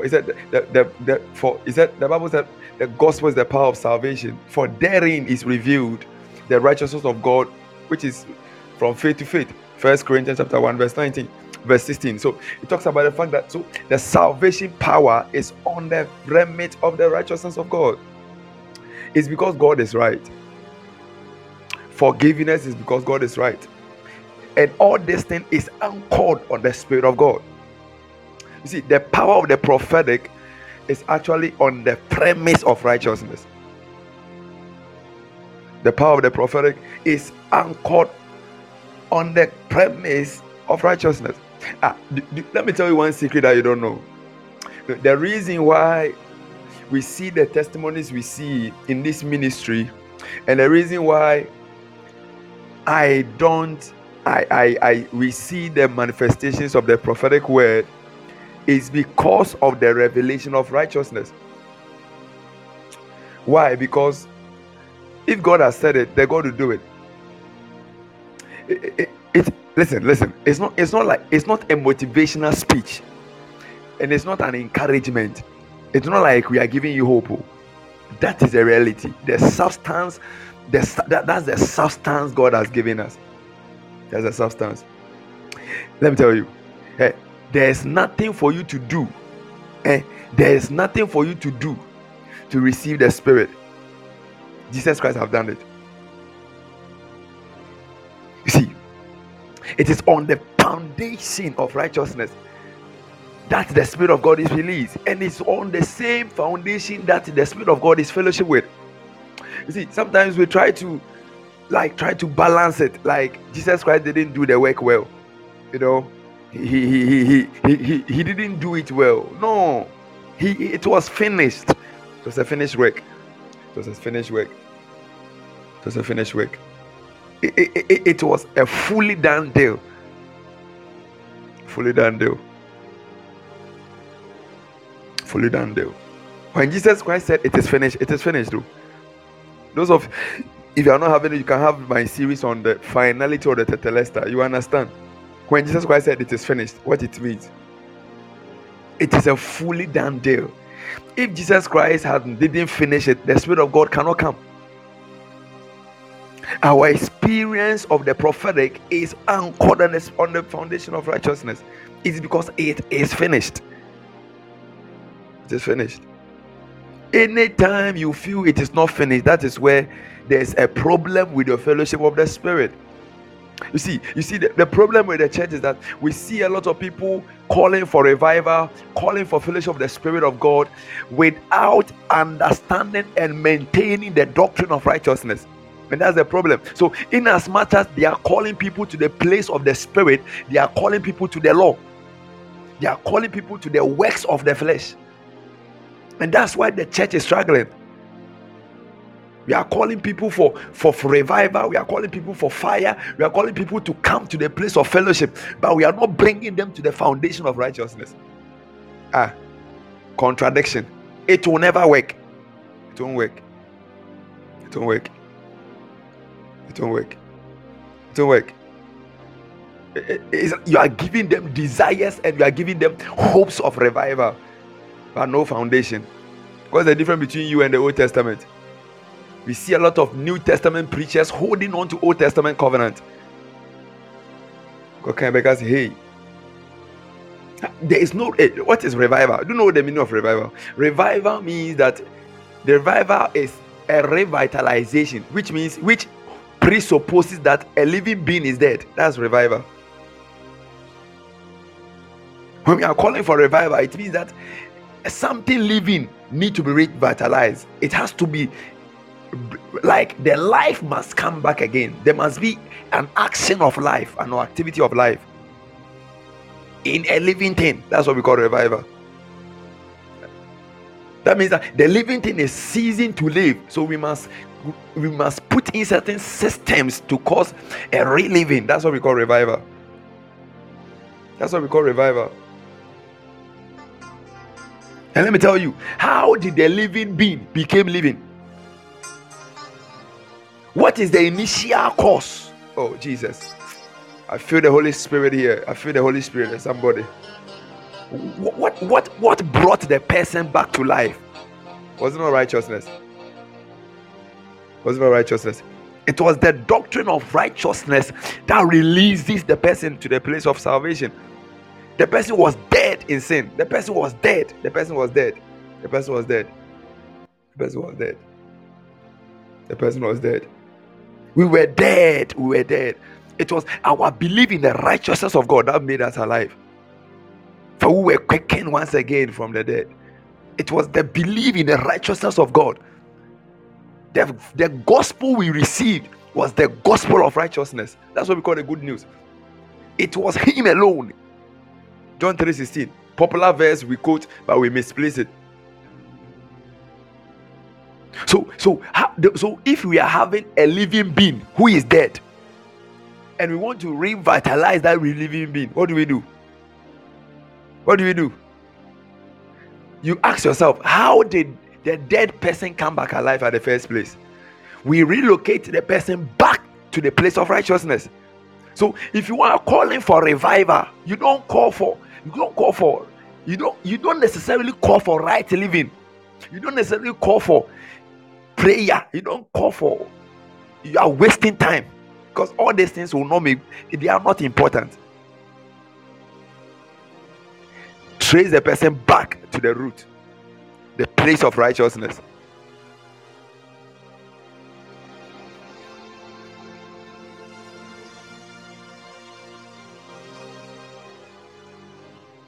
Righteousness is our foundation.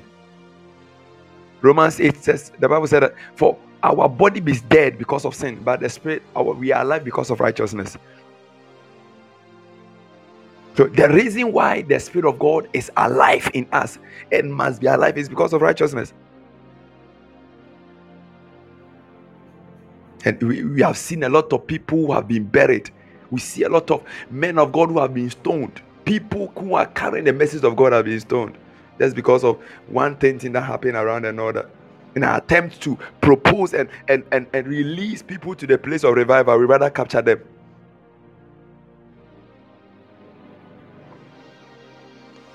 Capture them.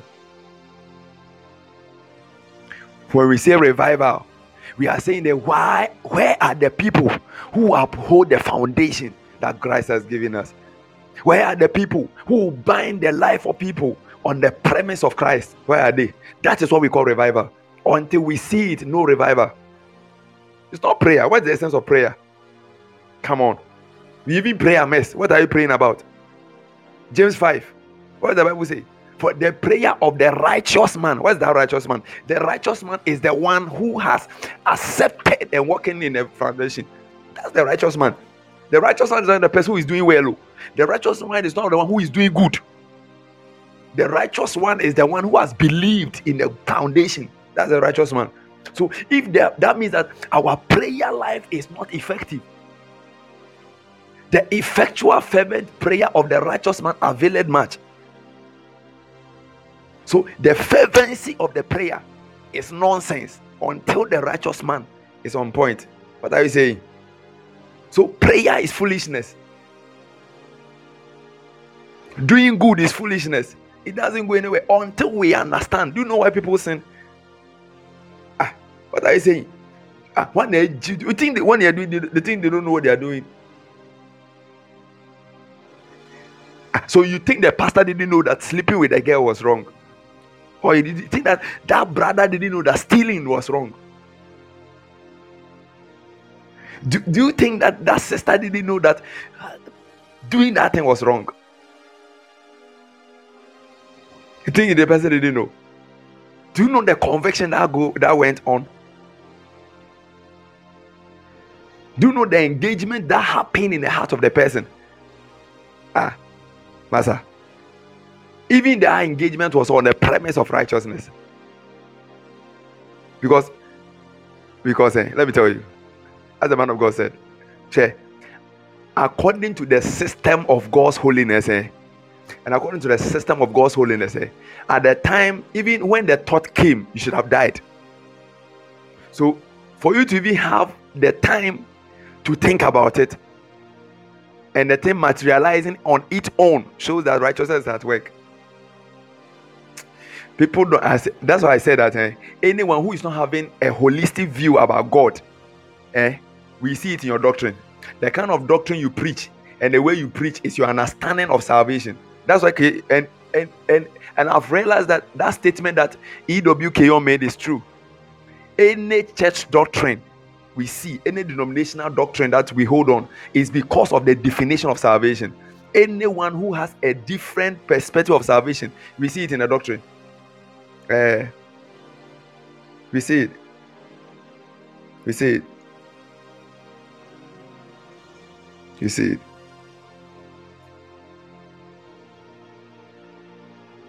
You.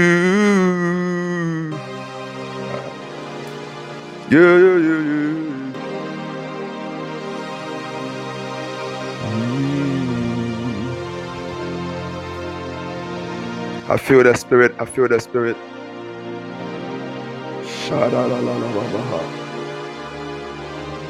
You.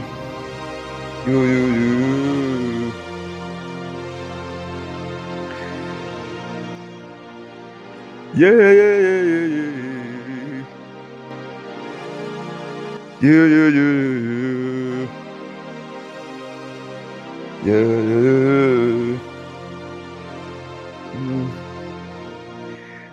That is why when we ask, we receive. That is why when we pray, we see answers. That the reason why we see answers when we pray, the reason why when we speak it cometh to pass, is because of the foundation of righteousness. For righteousness is our foundation. Grace is not our foundation. Mercy is not our foundation. The foundation is righteousness. Because you are saved by foundation, you are not saved by holiness. You are saved by foundation. It was in anyone who can walk in a strong holiness is a person who's uphold the fullness of the righteousness of God. Anyone who has issues with righteousness can never walk in holiness. Don't forget what you think your good works and what you call as holy works are even the disposed menstrual pad. That's what the Bible said. They are filthy rags. What is filthy rag? The Hebrew means that a disposed menstrual pad. That's what you are. When you see those people, sometimes I pity them. I pity them. Okay, now you can't. The quantum and the level of the state that God wants us to come into. As I was telling you, that there are some people even when they watch TV, they have sinned though. watching TV is like planning a coup against the church, and killing the chairman or killing anyone in authority. There's some people like that. They rate at where they have gotten to.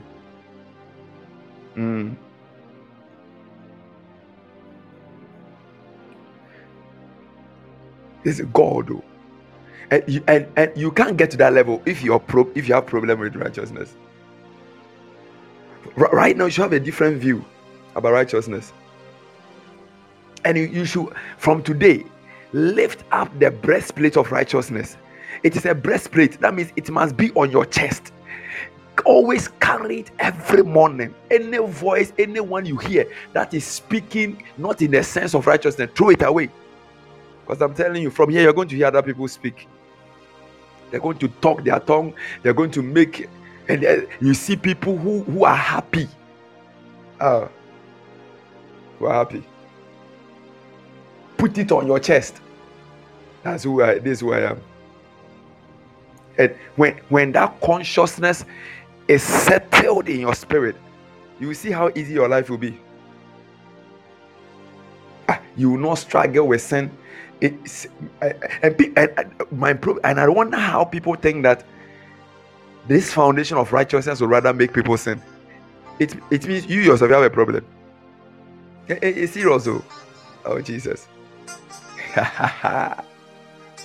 Hey, let me tell you, anyone who upholds the foundation of righteousness doesn't walk in sin.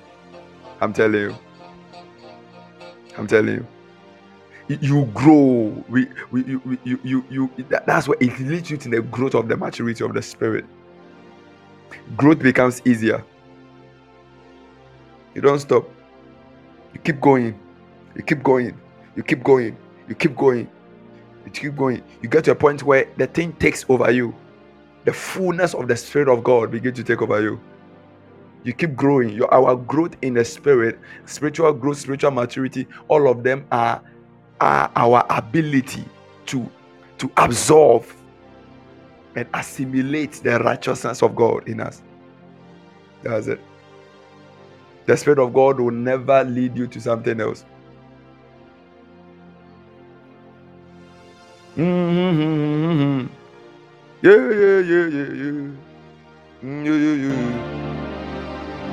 Tololosha.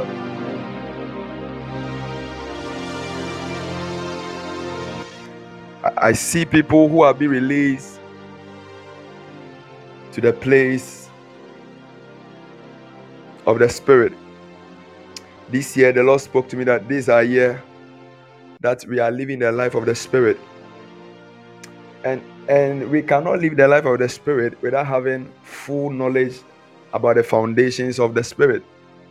The foundation of the Spirit is righteousness. And when you hold on to the Spirit, the doctrine and the foundation of righteousness, you don't struggle.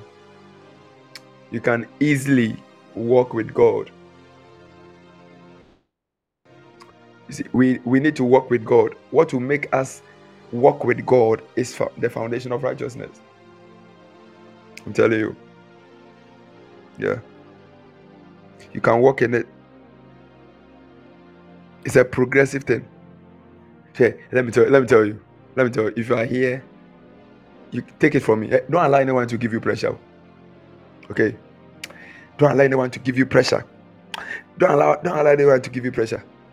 Don't allow anyone to give you pressure. Hey, allow the system of God to grow you and mature you. Me, I believe you are a son of God. Though. I believe God has bought you. Me, I believe you believe in the gospel. Don't allow anyone to give you pressure.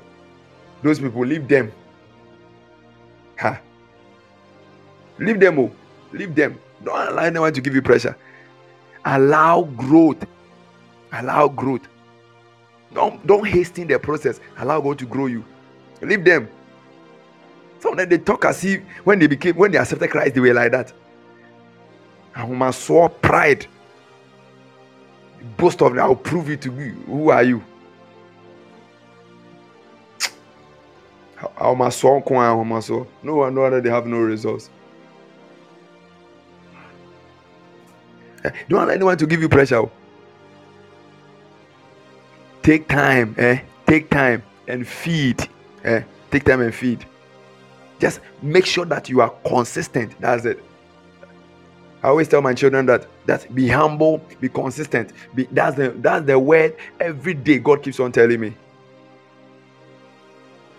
Just I was there, a friend of mine tested me and said, Doggy, you are very serious. I said, why? I said, I love the way you are very consistent. And I said, yes. So why should I become inconsistent?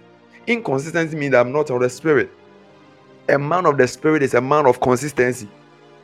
Be consistent. Decide to be consistent. Decide to be genuine. Don't try to make fake things. Decide to be genuine. It's not like trying to. Stay true. Stay genuine. You will get there. Don't allow anyone to give you pressure. Don't allow anyone to give you pressure. There are some people where they were giving birth to, the system itself didn't open their minds to a lot of things. Didn't open their experiences to a lot of things. Your conditions are different, but you want the same people to perform the same. Give them pressure. Don't allow anyone to give you pressure. Don't allow anyone to give you pressure in life. In this our spiritual journey, don't allow anyone. Also, why did your uncle who will come? Who will get there? The power of those things. The one who came in the morning, the one who came in the evening, they all receive the same pay. He said the first will be the last, and the last will be. And it was out of the parable that Jesus Christ made that statement. That the first will be the last, and the last will be the first. He said, hey, what are you saying? He said, I pay Master. What we need to do is just make sure you get to the finish line. Tell someone, make sure you get to the finish line. And I keep on telling my people, just make sure you get there. Master, you are limping, you are going. Say, we will get there, Master. Jesus. We'll get there. We'll get there. We'll get there. Don't let anyone to give you pressure at all. A don't dream and the amount of pressure. Don't let anyone to give you pressure. Stay true and let's go. Just make sure that you maintain your consistency. That's all. A chair, sorry, uncle.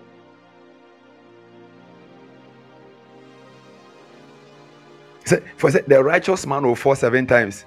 He didn't say the good man. He didn't say the holy one. No. He said the righteous man will fall 7 times and on the 7th will rise up again. Do you know what it means? He didn't say the Bible didn't say the holy person will fall 7 times and rise up. He didn't say the good person. He said the righteous one. You should by this time you should understand that what it means now. Yeah, the one who holds on to the foundation of righteousness is the only one who is able to rise up. So your ability to still hold mic, irrespective of what is happening to you, your ability to still come to church, irrespective of what is happening to you, your ability to still go out to preach, irrespective of what is happening to you, your ability to still fellowship with God, irrespective of what is happening to you, is the proof that you are righteous. Some people leave them.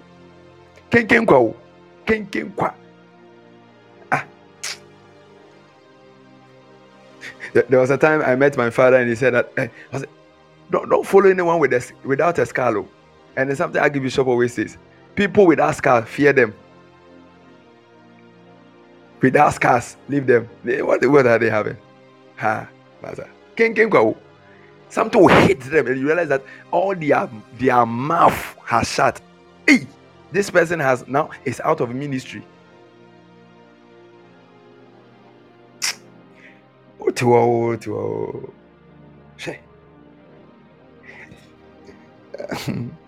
Maybe in Tony, whether you can still come to church, hold mic and prophesy.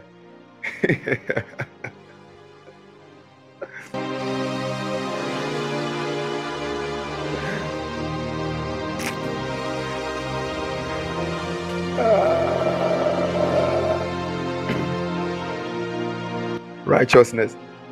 And the Bible said that we must bear the fruit of righteousness.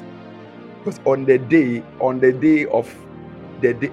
the Lord, we are going to present our fruit of righteousness.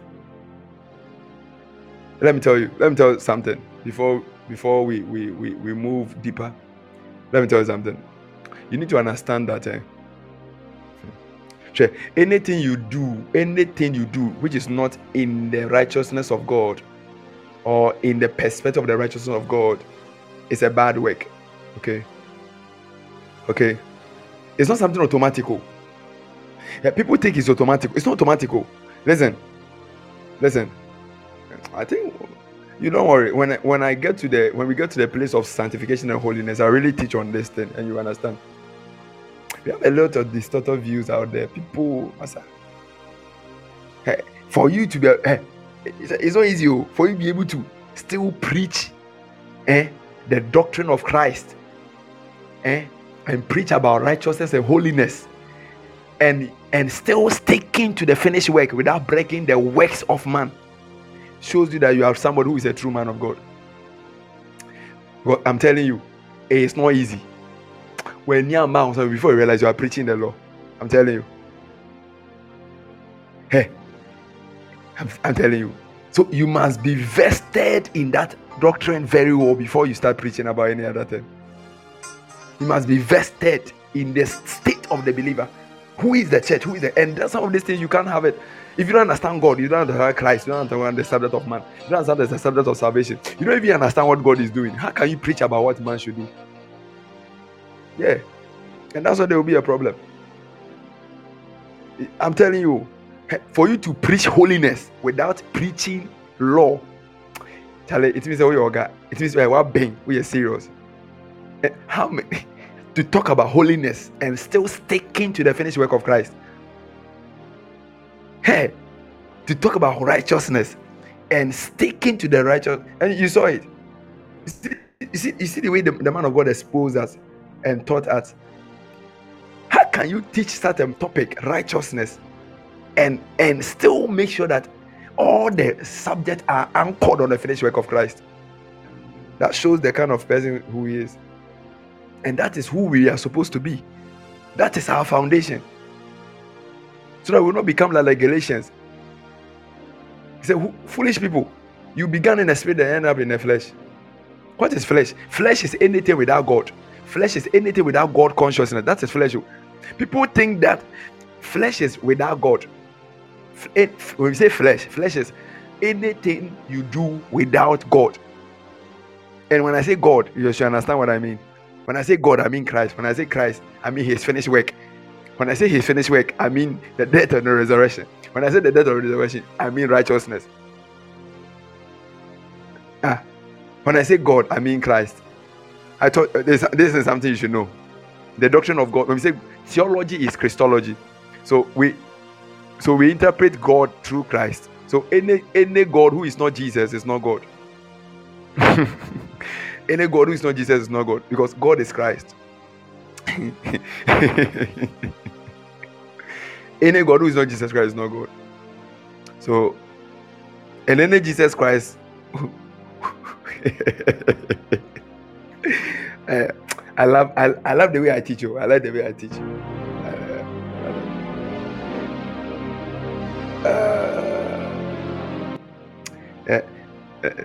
It's very interesting, you know. So when I say God, I mean Christ. When I say Christ, I mean his finished work. When I say his finished work, I mean his death and resurrection. When I say his death and resurrection, I mean righteousness. Yeah.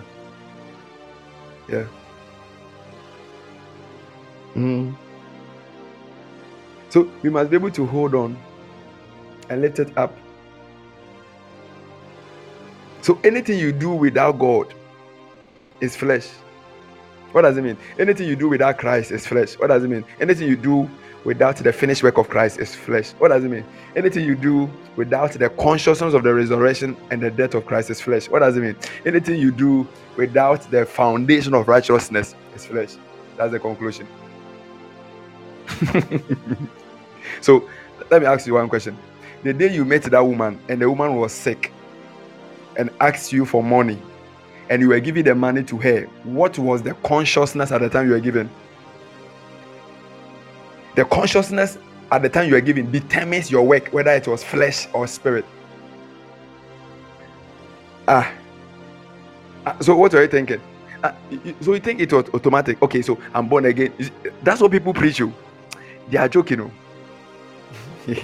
So okay, so this how they preach. So you are born again, you accept Christ, you are born again. That means that automatically anything that you do after accepting Christ is good works. Okay. When I say anything, I mean anything good. Let me say it that way before somebody begin to criticize my words. So anything good, okay, you do after receiving Christ is classified as your good work. Please, it is wrong. It is 100% wrong. It even means that you have a problem with your Bible. Go back to your basis.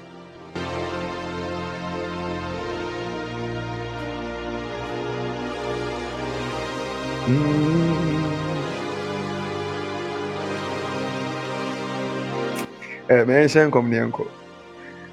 Let's prophesy and go. Because of righteousness, we prophesy. That's why we don't cease to prophesy.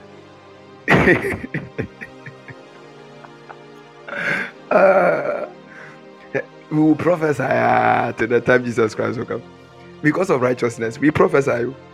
And when we prophesy, because of righteousness, God speaks to his church. And God speaks to people. And when he speaks, it cometh to pass. It cometh to pass. Cometh to pass. Cometh to pass. Oh yeah. You see, when I met my daughter, she told me that, said, Papa, the result has come. Oh. Said, Papa, when he came, I failed. I told him that it is settled. So I failed. I said, the righteousness of God, Master, it will change. I said, me, I'm a prophet. Oh. Me, people see me as a teacher. Well, that's your own problem. I'm a prophet. The Lord says to tell you that it's settled. I told her it's settled. You saw the testimony. Say, let me go and check the portal again. When she said, it has changed. The D has become B+. 2.0 has become 2.8. Yeah, settled. Yeah.